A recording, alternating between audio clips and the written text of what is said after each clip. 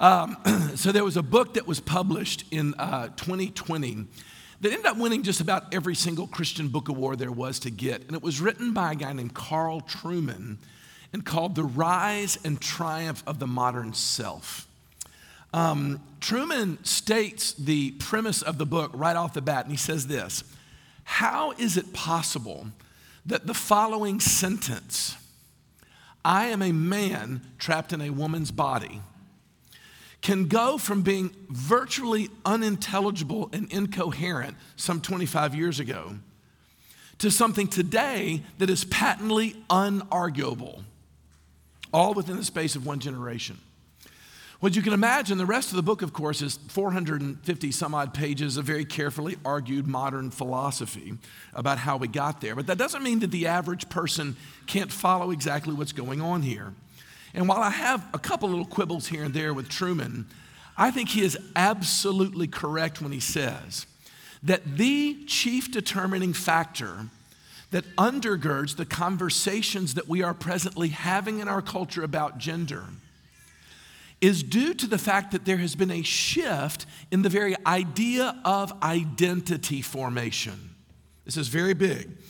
We have shifted the way in which someone understands themselves from things that come from the outside of them to finding our identity as something that comes from the inside, the feelings, the intuition, psychology.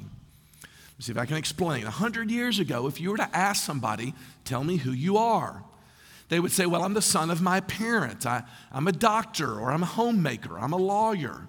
Maybe I'm a parent to these 3 children of mine." Other people might say, "I am a Christian. I'm whatever it is that God says that I am." In short, they would draw their self-understanding off of something outside of themselves. Does that make sense? But if you haven't noticed, those days are over, Trueman argues. Now it is the self that defines who I am and what I feel on the inside of how I picture myself. I am who I imagine myself to be. I've been told since the smallest of ages that I can be whoever I want to be. I'm a Christian, and I look up and I say that all I am, therefore, is the summation of my desires, especially, by the way, my sexual desires, for reasons I'll get to in just a moment. But what Trueman says is this internalization of the self is very simply the ground in which all of our conversations presently are taking place. That's the ground. One pastor that I was listening to on this particular topic said, "Look, don't assume that I'm simply talking about the way secular people think. We all are infected with this kind of thinking. Think about how you understand your job. Do you go to work because you believe what you do meaningfully contributes to a flourishing community? Or do you work because you get a sense of fulfillment from it?" See the subtle difference? Or think about your marriage. Are you married because of the promises that you made years ago while dressed in a tuxedo or a white dress in front of a minister or something? Or are you married because you feel fulfilled in that relationship? And of course, if that goes away, not really sure how long I'm going to be married after that. How about this? Consider your salvation. Even Christians think this way. In other words, am I a Christian because of what Jesus did for me 2,000 years ago on the cross? Or am I a Christian because I feel his work inside me? I have this peaceful, easy feeling that tells me that I'm loved. So my point is this is not something that's just about those bad secular people out there. There has been a profound shift in Western public life. And in my opinion, I think that Trueman is right when he says this is the reason why we have a deepening polarization in our culture. We're all pursuing self as the only way to understand the world around me. No wonder there's so little agreement that can be found between us. And isolation and loneliness are absolutely on the rise. That's what happens. But of course, this fall, we're looking at the book of Genesis and the way in which it lays down this pattern of understanding the world that I promise you was just as radical to an ancient Near Eastern society as it is to the world today. You know, Brian took us through last week about the inherent dignity that humans experience from being created in the image of God. What we find today is that in the image of God, he created them, male and female, he created them. Which is to say, the Bible indeed has a perspective on our maleness and our femaleness, if you will. But today, of course, we are told that our biological sex, our sexual organs that you were born with, have absolutely nothing to do with your gender. That is the sense of mannishness or womanness that you feel inside, regardless of what genitalia you were born with. And as if to make the matter more confusing, it's also living in a time where religious people's views of masculinity and femininity are being exposed, because there are examples left and right that are being highlighted with all the efforts that can be extended on their behalf to show the excesses of biblical masculine leadership and how toxic it's been in the last 50 years or so. And honestly, a quick survey of Christian literature about true manhood or biblical womanhood is being scrutinized in fresh ways in our generation. So the question before us this morning is, what does the Bible actually say, or maybe more importantly, actually not say, about human sexuality and God's good design? Because the last half of Genesis 2 gives us the origins of a Christian view of gender. So I simply want to ask this question: where does Adam find himself in our passage? 3 different ways. I think Adam finds himself alone. He finds himself a helper in Eve. And finally, Adam finds himself in Eve. Let's take that first one. Adam finds himself alone. There's a little textual note that you might not notice your first time through when you read it, but verse 18 is intended to jar you. It's an arresting thought. It says this: "Then the Lord God said, 'It is not good that the man should be alone.'" Now here's the reason why that's jarring. It's because up until this time, God has been announcing everything to be good. Sky is good, sun and moon are good, the animals are good, the plants are good. But man being alone, that's not good. Now look, we're going to get to the solution in just a second, but it's worth stopping and asking this question: why? Why is it not good? Well, my wife and I have gotten my family really, have gotten into this TV show produced by the Discovery Channel called Alone. The premise of the show is these expert, outdoor survivalists are taken into the middle of nowhere and told that they have to survive on a limited amount of equipment. They have to make their shelter for themselves. They've got to feed themselves. And the last one standing wins the $500,000 at the end of the show. Well, what I found fascinating about this show is when you see people sort of fall out of the competition, it's not the foraging for food that gets them. It's not the feeling of having to go out and hunt on a regular basis. It's not even the tediousness of shelter building that runs them off. What happens is these people slowly and certainly go insane from the isolation. That's what happens. People have no contact with people. It ends up atrophying their very souls. And by the way, it's even true for those people who at the beginning of the show are so anxious to say, you know what, actually I'm kind of a loner myself. I'm looking forward to the next couple of months. They're the first ones to crack in the show, for sure. The point though is that you don't have to be a contestant on Alone to realize how crushing the feelings of loneliness can be. Why? Well, Genesis has an answer to that question. And the answer is simply this, is because you and I are created in the image of a God who is a plurality of persons in his own self-image. That's the reason why. The Christian God, the theologians tell us, is 3 persons, 1 essence. Which means that if mankind is going to be created in the image of a God who is like that, then by definition it is bad for him to be alone. Now, my guess is you've probably heard me say that before, but I want to push this envelope a little further this morning, because I think the language that God is employing is so much more than companionship. In other words, God did not sit down and craft for Adam a group of drinking buddies to go hang out with. No, what he did was he said, I'm going to create a being that is going so to fulfill him in ways that he could never imagine, that image itself will become a picture of the absolute profound intimacy and love that is experienced between all three members of the Trinity. That's it. Of course, I'm talking about this union, this sexual union between a man and a woman, because there, in erotic sexual love, man will find something so mind-blowingly profound about the kind of relationship that God wants to have with him that the metaphor itself will come to feel almost like eternity. I'm very, very grateful for the work of a pastor up in Lexington, Kentucky, Robert Cunningham, who is the pastor at Tate's Creek PCA up there. He did a conference on this back in February that I would warmly commend to you. If you want some links to that, just email me this week. But Robert put it this way. He said, the reason why God included erotic love in our creation as image bearers is because erotic love is the closest we come to grasping the essence of the God whose image we bear. Now look, I realize that you're very uncomfortable right now because you're like, that's gross. It sounds less like you're sexualizing the Trinity.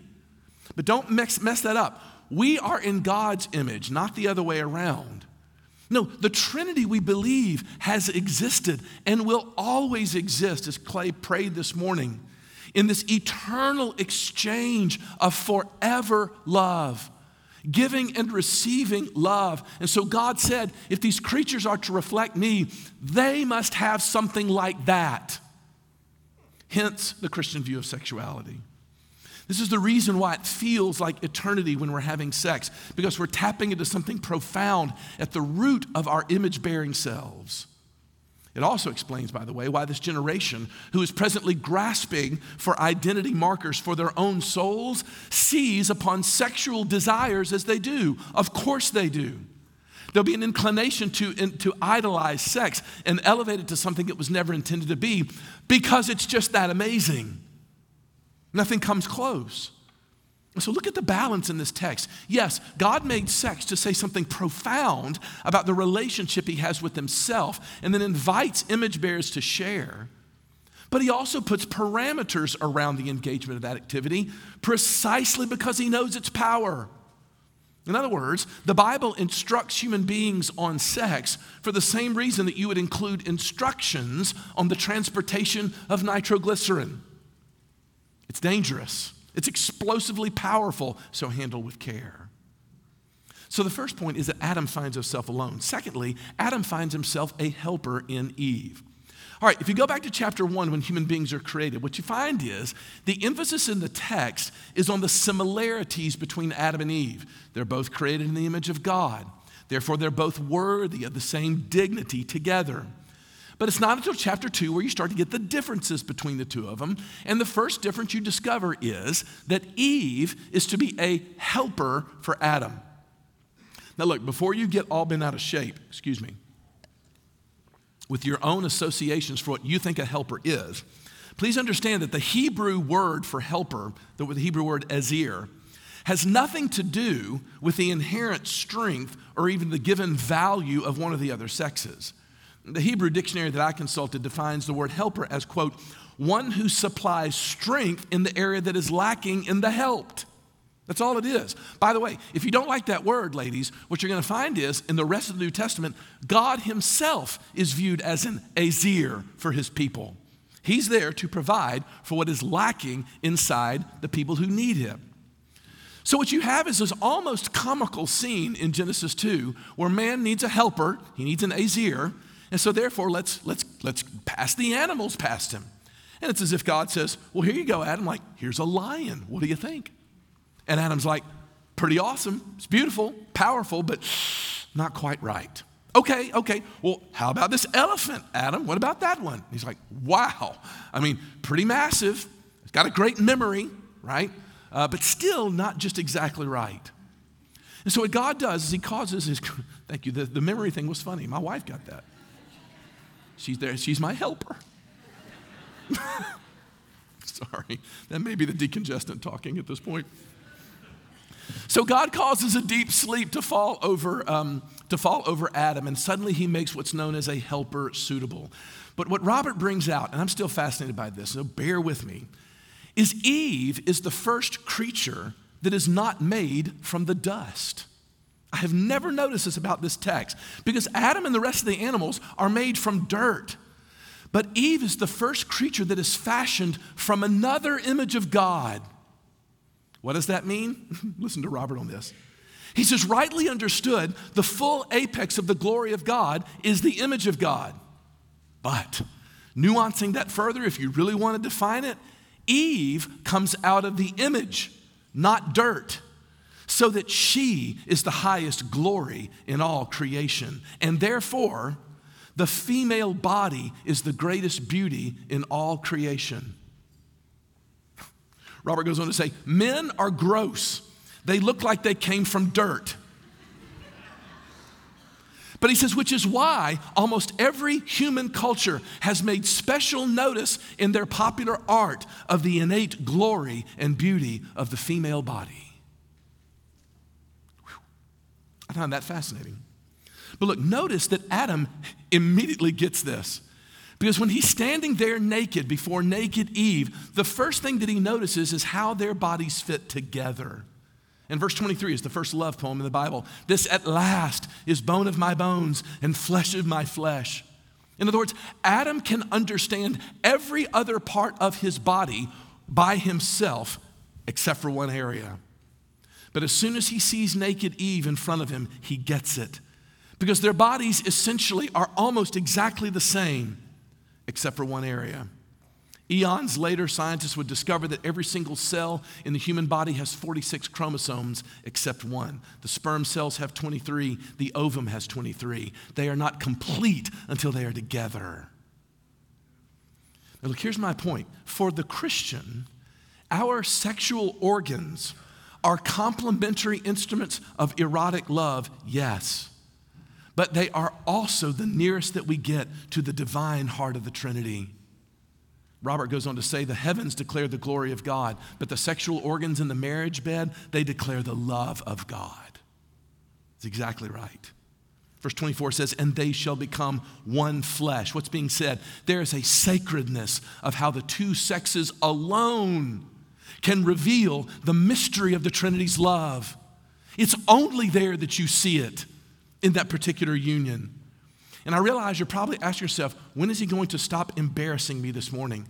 Well, I'm not going to for a few more minutes because God reveals himself in Scripture to and through human beings. And what he's saying is, if there is something about our genders that is inextricably tied to our biology, and when I say that, you realize that we are fast-tracking our way to a time in which that very sentence I just said could be labeled as hate speech in the culture around us.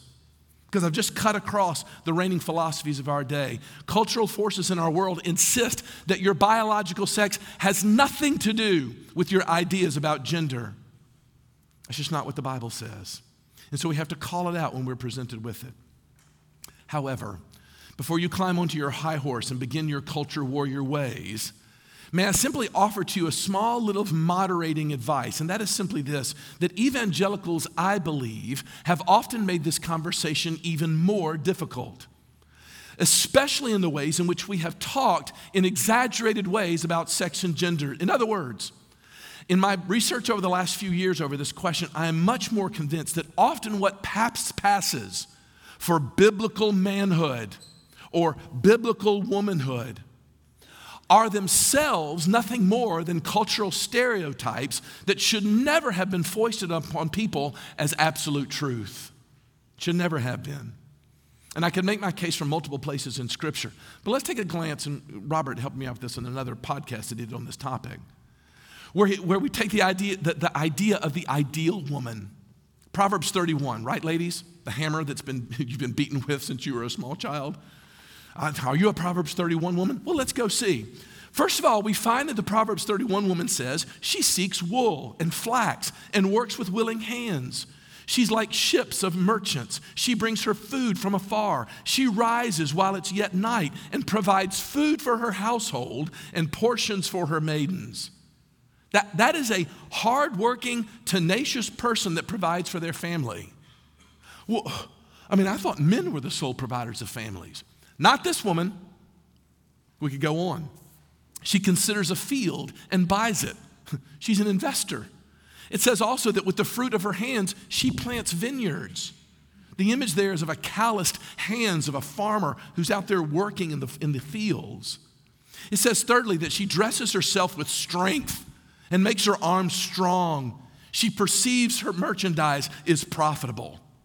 She's a savvy entrepreneur and strong. I thought men were the strong ones. Nope, not according to this verse.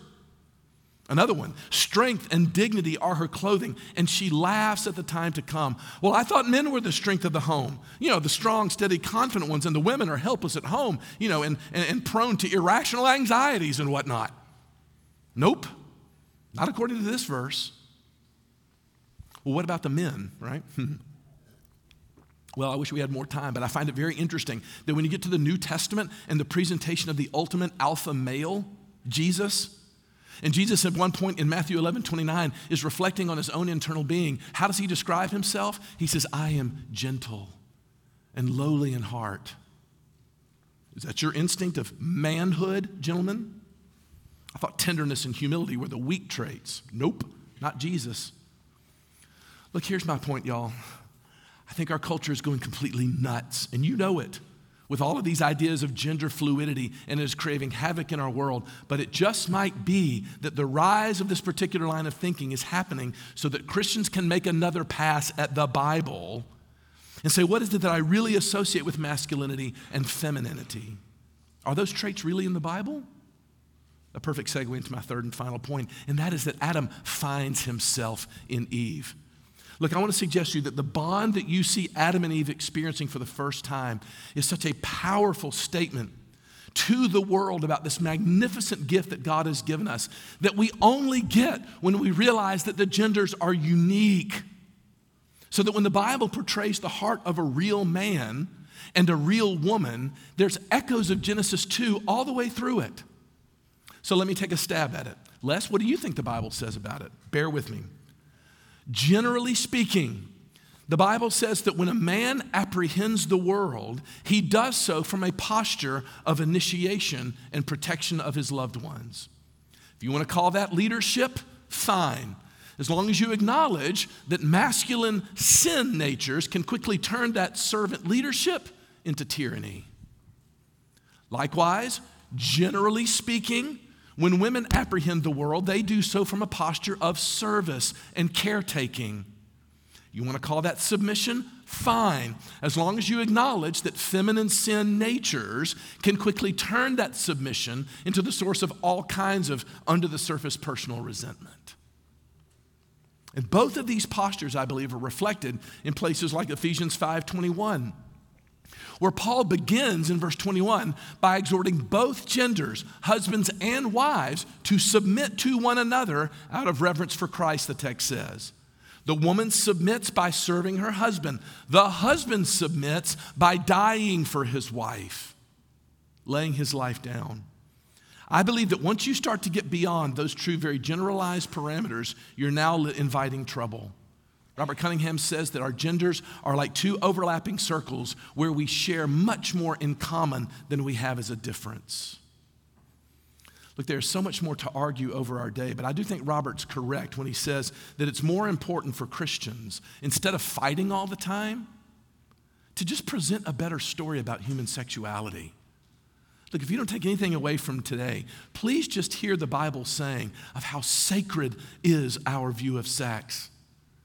And you hear it and how vital it is to the plan of God's redemption to celebrate and protect the woman's womb. In Genesis chapter 3, you're going to hear, and we'll get to this in a couple of weeks, you're going to hear God attach these massive promises to Adam and Eve's seed, so that time and time again in the Bible, when you see the devil attacking God's plan, he heads straight for the woman's womb. That's where he finds his attack. For this reason, Christians have found abortion abhorrent. Not because we're trying to be good culture warriors and win the culture back for Christ or any such thing. No, we hate abortion because the womb is sacred. Over and over again, with the birth of a new child, every Jewish person would see the birth of that child and think, is this the one?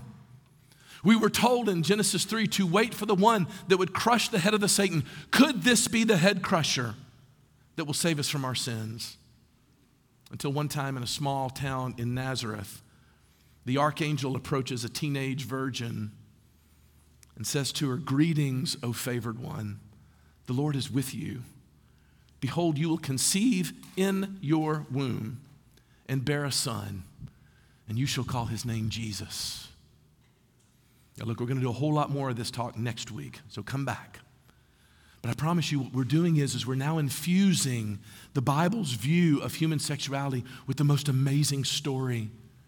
And this morning, if you find yourself far more into the secular world's view of sexuality, may I say you are absolutely welcome here. 1,000%. You've come to the right place. But may I say to you with as much graciousness as I can that it is not because anyone hates you that we suggest that you resist a homosexual sexual urge. But it's because in that kind of sexual union, you lose something of the glory of this picture. And we can also say that it is not because we're looking for a cultural power grab that we speak up against the gender-bending rethinking of present sexuality. But it's because in the midst of that, we have lost something about the beauty of the story that God is telling.